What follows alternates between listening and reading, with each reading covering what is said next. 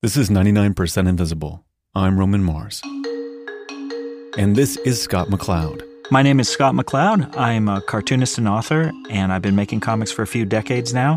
Probably best known for nonfiction comics, especially a book called Understanding Comics, where I explain how comics work in comics form. But I've also done fiction work, and I have a lot of different interests. I'm very easily distracted. Scott's book, Understanding Comics, which is 25 years old this year, is a seminal deconstruction of comics as an art form and mode of communication. A little cartoon Scott jumps between panels of the 215-page book, explaining how pictures and words in combination create a new language for telling stories and describing the world. The book was the culmination of a bunch of ideas that had been swirling around Scott's head for years. Everybody knew, or they thought they knew, what comics were, and it was a very limiting idea. And I see video games and other media dealing with the same problem today, maybe even podcasts, is that people have had this idea that comics were just four-color, cheaply printed, cheaply made comics about almost all superheroes or funny animals, that they were disposable entertainment, that neither the writing nor the art was anything that was going to last or be significant. And even though I saw a lot of comics that, conform to that definition. I mean, there were certainly plenty of bad comics out there. To me, it was just an art form. It was an art form that was capable of so much more. And I felt like the first step was wiping the slate clean and trying to approach it from almost a clinical, value-neutral sort of standpoint, where it's just like, well, what are the essential elements? And the essential elements of comics are just putting one picture after another and substituting space for time. You're just saying that as you move from one space to the next, you're moving from one moment to the next.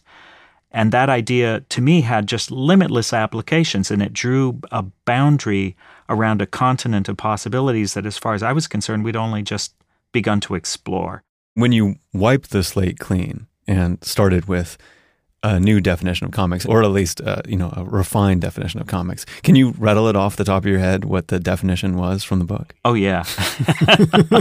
Because my mentor, Will Eisner, had used the term sequential art, and I said, for the most part, 90% of the time, you can just say sequential art. People get it. But then right away they'll say things like, well, what about animation? That's sequential art. So I had to come up with the longer definition that erased as many loopholes as possible. And what I came up with was juxtaposed pictorial and other images in deliberate sequence, which just for fun, I got to, like really narrow it down. Just in case you didn't fully absorb that definition, it's juxtaposed pictorial and other images in deliberate sequence. Some people thought that we had to stop calling them comics and start calling them juxtaposed pictorial and other images in deliberate sequences. No. You do that once and then you go back to calling them comics. People put a lot of value on labels, and a lot of folks, they get all up in arms that, they're calling them graphic novels these days. They're putting on airs. And it's like, no. You can call it comics if you want. I was just saying that comics, we need to allow the word to take on new meanings. And every art form has different modes of dress, right? You can read about something in film comment, and then you can go to the Academy of Motion Pictures to see the awards ceremony, and then you can go out and see a movie the next day. Now, you're using these different words as different ways of illuminating the different functions, the different styles, the different moods that come out of that art form. But it's okay. You can still call them movies. You can still call them comics. What term do you like? I like comics because actually I think it's fairly dry. I think that it's been a long time since people thought that all comics had to be funny. When I was growing up, everybody assumed that all comics were muscle-bound guys in skin-tight suits beating the crap out of each other. So we'd already lost the original meaning, and that rendered it just this dry little bundle of sticks, this little collection of phonemes that you could pretty much stuff any meaning into. And also it's quick, it's short, 2 syllables. So if I were to pick up a comic book or, turn to the comic section of the newspaper, are there certain things that you could teach me, like how to decode comics in a certain way that, you could tell me the artist is trying to do this when they do this? What are little take-home facts about decoding a comic? Well, the first thing are the universals. That is, if you're looking at a comic strip or comic book or graphic novel, there are a few things everybody has to do, whether they want to or not. These are the obligatory decisions that they all make. And one of the first decisions they make is choosing their moments. No matter what, you're breaking the world into moments. And it's a non-trivial problem, as an engineer would say. I'm a son of an engineer. And, because if you think about it, any kind of narrative that you want to tell can be broken down in an infinite number of ways. I could do a 10,000 panel graphic novel of me taking a spoonful of cereal from a bowl, right? And just lifting it up to my mouth. If you want, I could just break it down by microseconds, by nanoseconds. Or I could do you a 2-panel sequence of the entire history of the universe, right? Big Bang, heat, death, you're done. So that means that you can slice it up any way you like. And yet, if I asked you, hey, what did you do yesterday? There's a part of your mind that immediately leverages this tremendous neural horsepower to deciding what matters. We have these wonderful saliency filters that choose the moments quite naturally, and most cartoonists choose them pretty naturally. They know once they have a story to tell, they know what moments matter. But they have to make that decision, even if they're not making it consciously. And then from that point, you have to choose the angles, the framing. How close are you going to get to that thing you want to show? How far away are you going to be? What angle? Is it going to be worm's eye view, eagle's view? Are you going to have to establish the scene by pulling it way back? And then all those decisions about how you draw the things. How do you draw it so it's recognizable? How do you draw it so it's expressive? How do you draw it so that it's visually interesting? How do you balance out dynamics versus clarity? All of these things. And then, of course, the mixture of words and pictures and the way it flows. And it's an endless series of decisions, but these are decisions we all make, whether we do them consciously or not. So every medium has its strengths and weaknesses. And in your mind, what are the best kind of ideas that comics are best at conveying? And maybe what are some of the ideas that are hardest to convey in comics?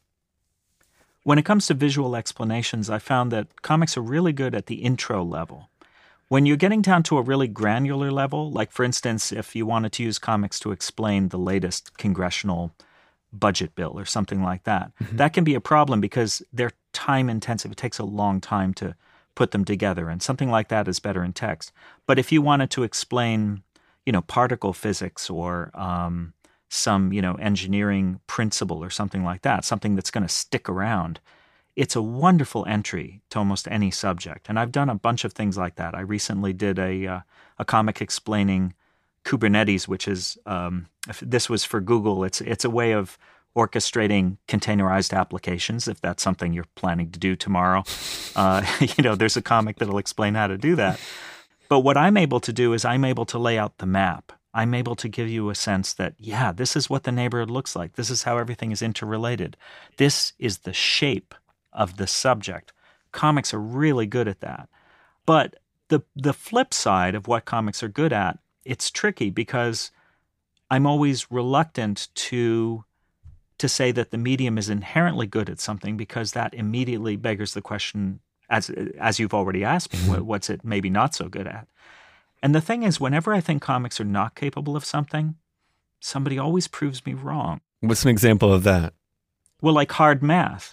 Some people have actually given it a run, like where they're using comics to explain mathematical concepts, something that I thought would probably just, be a non-starter.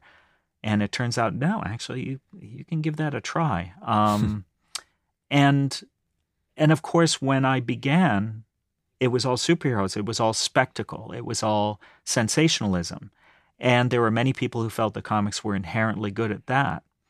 But pretty soon into my career, even before I began my career formally, I discovered Japanese comics, and they were doing comics about everything. There were fishing comics, there were mahjong comics, there were comics about romance, there were comics about ninjas. It didn't matter. They could be about anything. But if you grew up in America, you might mistakenly think that the medium was somehow built, somehow inherently constructed in such a way that the love affair between comics and superheroes were somehow inevitable. Just like in 1962, somebody could think that the love affair between movies and big spectacular musicals was inevitable. It wasn't. There was nothing that said that movies had to go in that direction. It's just that's just the cul-de-sac that they wound up with. what I love to look at when it comes to sort of everyday objects that people are very familiar with is I like to look at them and sort of recognize that they represent choices, and maybe they were choices so long ago that we forget that they're even choices. So, for example, I was thinking about the speech bubble in a comic book and realizing how odd that is if you really think about it. Yes. And are there things like that are these little revolutionary visual representations of things that you could sort of walk us through? Maybe who did them? When did this change? When did it go from being in the box to being in the bubble, like words? Anything about the evolution of comics that represent these revolutionary little punctuated equilibriums, but are so built into the way we perceive the world that we don't even recognize them as choices? Well, I'm going to pull a 180 here and say that actually this is a good example of something that maybe is intrinsic to the medium, is kind of inevitable. When you do stumble on one of those, usually the first evidence is that it happened early. Mm-hmm. And speech bubbles happen as early as certain European broadsheets. Yeah. And they are speech bubbles. There's no question about it. I could show you something from 1600, 1500, where they're in the shape of scrolls, but they are dialogue coming out of people's mouths.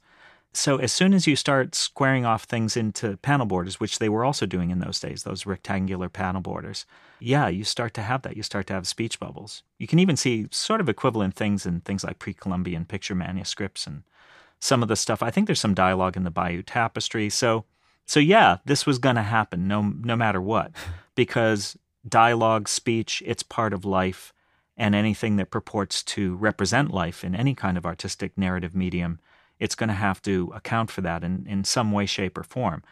That said, I think it is kind of what Will Eisner called a desperation device in the sense that because we had a soundless medium for most of our history, we were kind of stuck. And it does feel a little bit like a hack. I think there's a little part of every cartoonist's heart sinks a little that we have to use this shape. It's kind of like voiceover in movies. It feels like a cheat. Like you should be able to show it and not tell it. It does. It feels like a cheat, and I think that's why I think when comics are silent, when you have these silent sequences, some cartoonists do nothing but silent comics, but most of us will do them occasionally. Mm-hmm. It feels more like pure comics. There's that little purist gene in each of us that revels a little when we can dispense with the words. Which is not good news for writers. I love this term, silent comics. Yeah. it's so strangely absurd, but it totally makes sense that it's strange that you have this unimedia presentation that still feels so multimedia that we think of it as having sound and time and a depth to it. Exactly. It's very easy to forget that comics is relegated to just one of the five senses. Traditionally, of course, now that's beginning to change a little bit with various mutations online and whatnot. But yeah, it's strange because it really doesn't feel that way. It does feel multimedia, and that's partially because many feel that it's this agglomeration of words and pictures. Even though that tends to be true, I don't think of that as the essential character of comics. I just think of that as one of comics' options. But you could get some other comics scholar in here to argue with me there. But yeah, the evolution of those symbols, though, I mean, word balloons are certainly the most visible, but the other ones I do find very interesting. I talk in Understanding Comics about things like sweat beads and how you can see the evolution of written language even in the pictorial symbols, and the fact that a sweat bead is a pictorial symbol that gradually drifted so that rather than a little sweat bead on cheek, you would see a sweat bead drawn beside a face so that it began to emanate from the face to the extent that it became a symbol that simply indicated the inner state. And now you can find manga where robots will have sweat beads on them, and it's simply a signifier of emotion. And in a lot of ways, that drift is the exact same drift you had in many pictorial-based written languages, especially in the Far East, where something would begin as simply a drawing of a chair or a drawing of a horse, and that over decades or even centuries of writing, they would become more and more abstract. That's exactly what's happening in comics. So if you were to give a 25-year post-understanding syllabus to the listeners of 99PI, what are the essential comics, maybe, that show a change in form or something, and kind of like what they are, and just a little description of like, what is this doing that is particularly remarkable to you? If I just had a few, Yeah, I would probably start with Chris Ware's Building Stories, which is a giant box, like a Milton Bradley game box, which has comics in a million different shapes, because that definitely sets the mind going. I would throw in a couple of crazy web comics where you can go in any direction. I would have at least one silent comic from Jim Woodring. I would include Persepolis, because I think Persepolis really was a tuning fork for a lot that came after. In what way? What do you mean a tuning Well, fork? in terms of voices, one of the beautiful things about comics is the way that comics can offer you a very intimate and credible voice from somebody who could just be making it up, but you know that they're not. This is something that comics journalist Joe Sacco took advantage of. He would do things like spend months or even years in a place like Palestine or the Balkans, and he would talk to people, interview them, and then he would do these painstaking drawings of the area. And you realize, as journalism, you could doubt everything he's telling you, but you don't. You know that a human hand took the time to make this, and with that labor-intensive devotion came truth. There's something very convincing about it. Even though technically it's a lot easier to fake something in a drawing than in a photograph, but you know that it's true. And that was true of Persepolis too, is that Marjan Satrapi's experiences in Iran during the revolution and the war with Iraq and coming to Europe and all of these things, they just feel so credible, so personal, and they open a door to another experience. And movies can do that, books can do that, but the contact with the paper, the notion that a human hand drew this, it makes it more intimate. It makes it that their entire world is seen through their lines, and that's really exciting. Anything else in the syllabus that we could just throw in there? Oh, The Arrival by Sean Tan, a wonderful book. It looks sort of like a kid's storybook, sort of like a Chris von Allsburg, beautifully illustrated silent story, which is a kind of surrealistic meditation on what it's like to be an immigrant in a strange new place. Sean Tan moved from, I believe it was Malaysia, to Australia when he was just a kid, and he really makes you understand what it is to go to such a new and alien place. He does it beautifully. But also, it's really terrific to approach comics without words, to pick something without words for your first encounter, because then you have to recognize the degree to which pictures are text. Pictures are meaning. They're not just illustrations. The pictures do the talking. And, it's still in popular culture because of all the, Marvel movies and such. The superhero is a dominant form in comics. Is there something that you find that you enjoy in them? Like, is it something that's lost to you at this point? What is your feeling about them right now? I've lost some of the joy that I had when I was first reading superhero comics, but I like the medium. I think the medium has an important part to play in comics culture, but still, I'm kind of happy that we're becoming a little bit more like Japan. We're starting to see more genres come in. One of the big revolutions now is in kids comics. In fact, the best-selling cartoonist in America now is Raina Telgemeier, who does comics for kids. And those comics don't have any superheroes in them.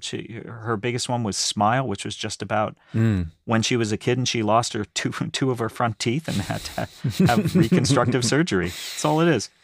But it's just fantastic stuff. We're seeing much more diversity.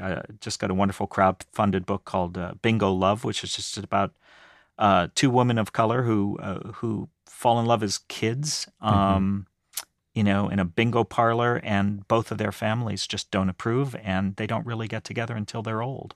It's a far cry from The Amazing Spider-Man. But some of the things we loved the most about Spider-Man, I gotta say, were just the small moments, the everyday moments, the real moments. So there was a seed of that, even in those days. I know you're interested in graphic communication in the world at large beyond comics, but how did understanding comics and all of the thoughts you put into this as a study change the way you decode graphics in the world at large? Like, what is something that you could point to as an example of that ties to this medium that you could help people like decode as they're walking through a city? Well, let's look at fire safety signs. Okay.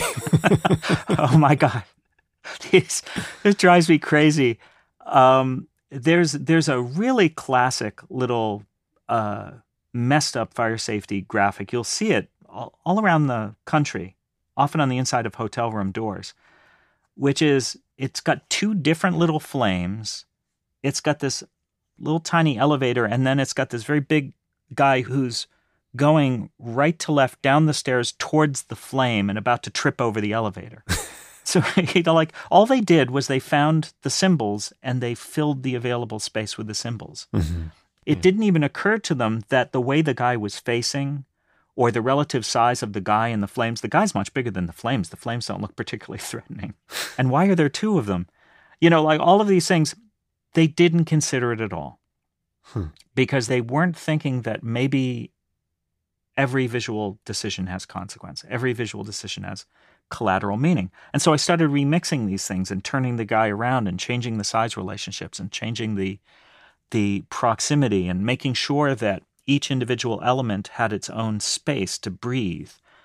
And I was able to come up with like 3 different alternatives that I think work better, that I'll probably go on a crusade to fire departments around the country. But now I see these things everywhere. I mean, like maps, for example, 90-degree rotation is hard. Mm-hmm. Mental 90-degree rotation is very hard. And it actually upsets me when I see floor plans telling you how to get out of your burning building. And they're rotated. They're not in the same orientation as the way that you're standing because they have one map orientation for the whole building. It's the only map they print, right? But, your building is on fire. You're going to die any minute now. And you've got to stand there and kind of just sort of imagine if you were facing the other way and you were turned this way and wait, which hallway is that? And there are these two. No, it should be clear as day. Here's the thing. I think that good visual communication should speak and be silent.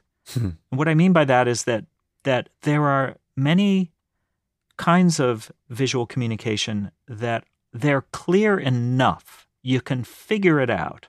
That is, you can piece it together. But they still kind of mumble as they walk away. Like the bike paths sign, it's all it is. The bike path signs, they're everywhere, right? It's just a picture of a bicycle. Yeah. And then the word bike and path underneath the bicycle. And oftentimes the word bike and path are separated. And there's more space between bike and path than there is between the words bike and path and the wheels of the bicycle. Nobody will be confused by this. Everyone on earth knows that if they can read English. They know that says bike path. They know what it means. But I say it's still a pox on every damn one of them because what it does is it violates the rules of proximity so that it's like the words bike and path are married. They're a couple. And there is infidelity going on there because they're flirting with the wheels, right? And they're creating this visual grouping of wheel and word that's completely irrelevant to the message. Nobody will be confused by this. Ivy, my wife, just tells me, let it go, it's fine. They needed room for the little bolt to go in. That's all it is. They were just making room for the bolt, Scott. Just let it go. But I am telling you, instead of just saying bike path like it was supposed to, it's saying bike path, like that. And you're like, wait, what did you say? And I said bike path. And it's like, no, after bike path, what did you say? I didn't say anything. I just said bike path. There, you did it again. You said, what the hell was that? It's like it's giving off irrelevant visual information, and I see it everywhere, and it's driving me nuts. Is there an analog in comics where you feel like there has to be a type of precision in the presentation of the narrative, or do you allow for a little bit more mumbling? That's a good question because I think in comics, people embrace the mumbling. Mm-hmm. People embrace the imperfections in the cartoonist's line. They actually fall in love with the things that make a cartoonist a little clumsy, a little crowded, a little strange, because those are the things that only they do. And there are craftsmen in comics who know just how to make it sing and compose it with great precision and orchestrate the lines so that there is no mumbling, so that there is no noise. And I love them too. But the imperfections, I think, are part of what people are drawn to in my medium. It is an imperfect medium because it is the creation of an imperfect species. And the idiosyncrasies of cartoonists like, say, Robert Crumb or Charles Schulz, these are the things that, I don't know, I think people come to embrace.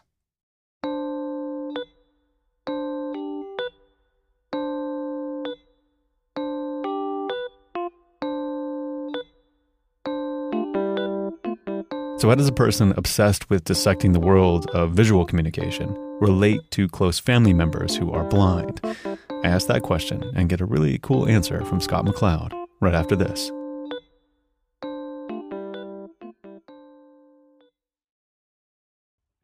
We often don't think of winter as a time of growth or creation, but if you think about it, it's the perfect time to create your own website because you're cooped up, you're thinking about being productive, and now Squarespace can help you do it. With Squarespace, you can take your cool ideas, your creative content, your services and goods, and you can turn them into a beautiful website in just a few clicks. This is because their easy-to-use templates are created by world-class designers, and then you have the ability to customize the look and feel and the different settings for your own needs.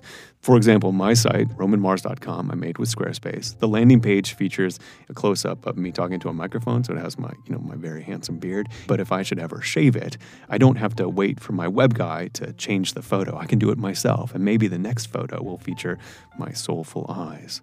On one of the pages, I've also picked out some of my favorite episodes of 99% Invisible to share, and the audio is conveniently embedded, even on mobile. Try it yourself. Go to squarespace.com/invisible for a free trial, and when you're ready to launch, use the offer code INVISIBLE to save 10% off your first purchase of a website or domain.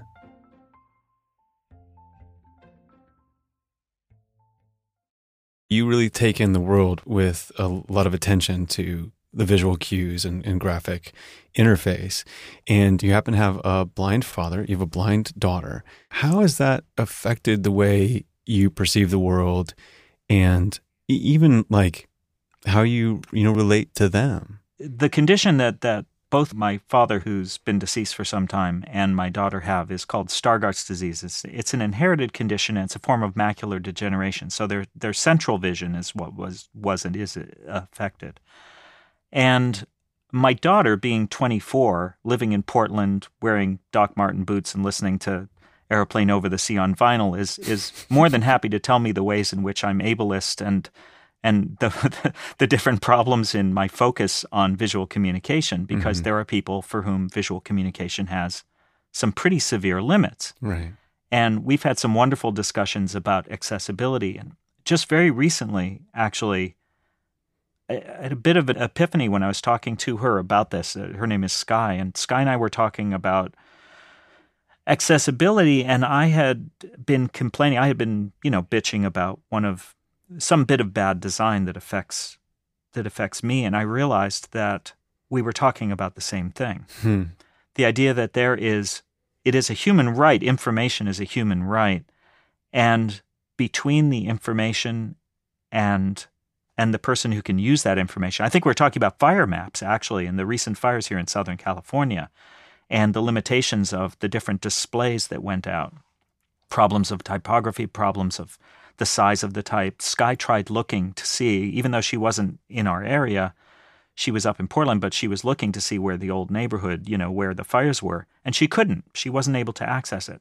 And I realized that I had come upon obstacles in trying to access that information, and she had come upon obstacles trying to access that information. And it really illuminated the fact that though they were different obstacles, that the principle was the same, that bad design is committing the same moral sin as a lack of access for those with disabilities. In fact, really, at the end of the day, we all have disabilities. We all have cognitive limits. We all have limits of our senses.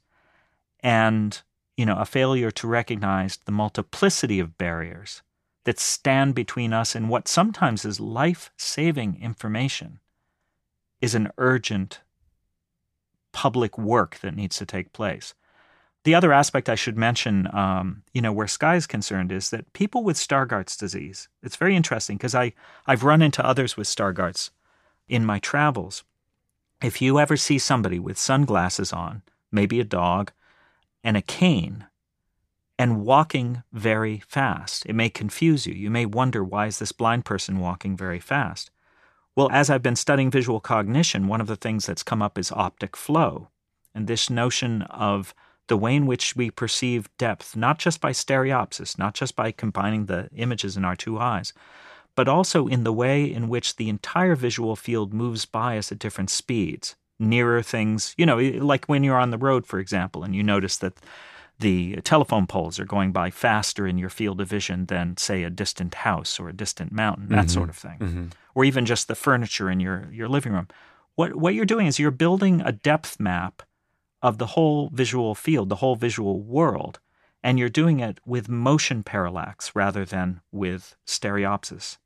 Right. And this helps give you a sense of where you are. Well, Sky's peripheral vision is fine. She sees the car coming around the corner. She just can't read because she's lost her central vision. But the faster she moves, the faster she walks, the more complete the picture of the world that she lives in is. Wow. And so you'll see that. And a lot of people think that people with Stargardt's disease and other forms of macular degeneration, they think they're faking it. They think they're not blind at all. But no, they're seeing with a different part of the visual field. That's amazing. 99% Invisible is Emmett Fitzgerald, who helped me a lot with this interview, Avery Trufelman, Sharif Youssef, Taryn Mazza, composer Sean Rial, senior producer Katie Mingle, senior editor Delaney Hall, digital director Kurt Kolstad, and me, Roman Mars. We are a project of 91.7 KALW in San Francisco and produced on Radio Row in beautiful downtown Oakland, California. We are a part of Radiotopia from PRX, a collective of the best, most innovative shows in all of podcasting. We are supported by our listeners, and that matters so much. Thanks. You can find 99% Invisible and join discussions about the show on Facebook. You can tweet at me at Roman Mars and the show at 99PI.org. We're on Instagram, Tumblr, and Reddit too. But the real 99PI HQ is at 99PI.org.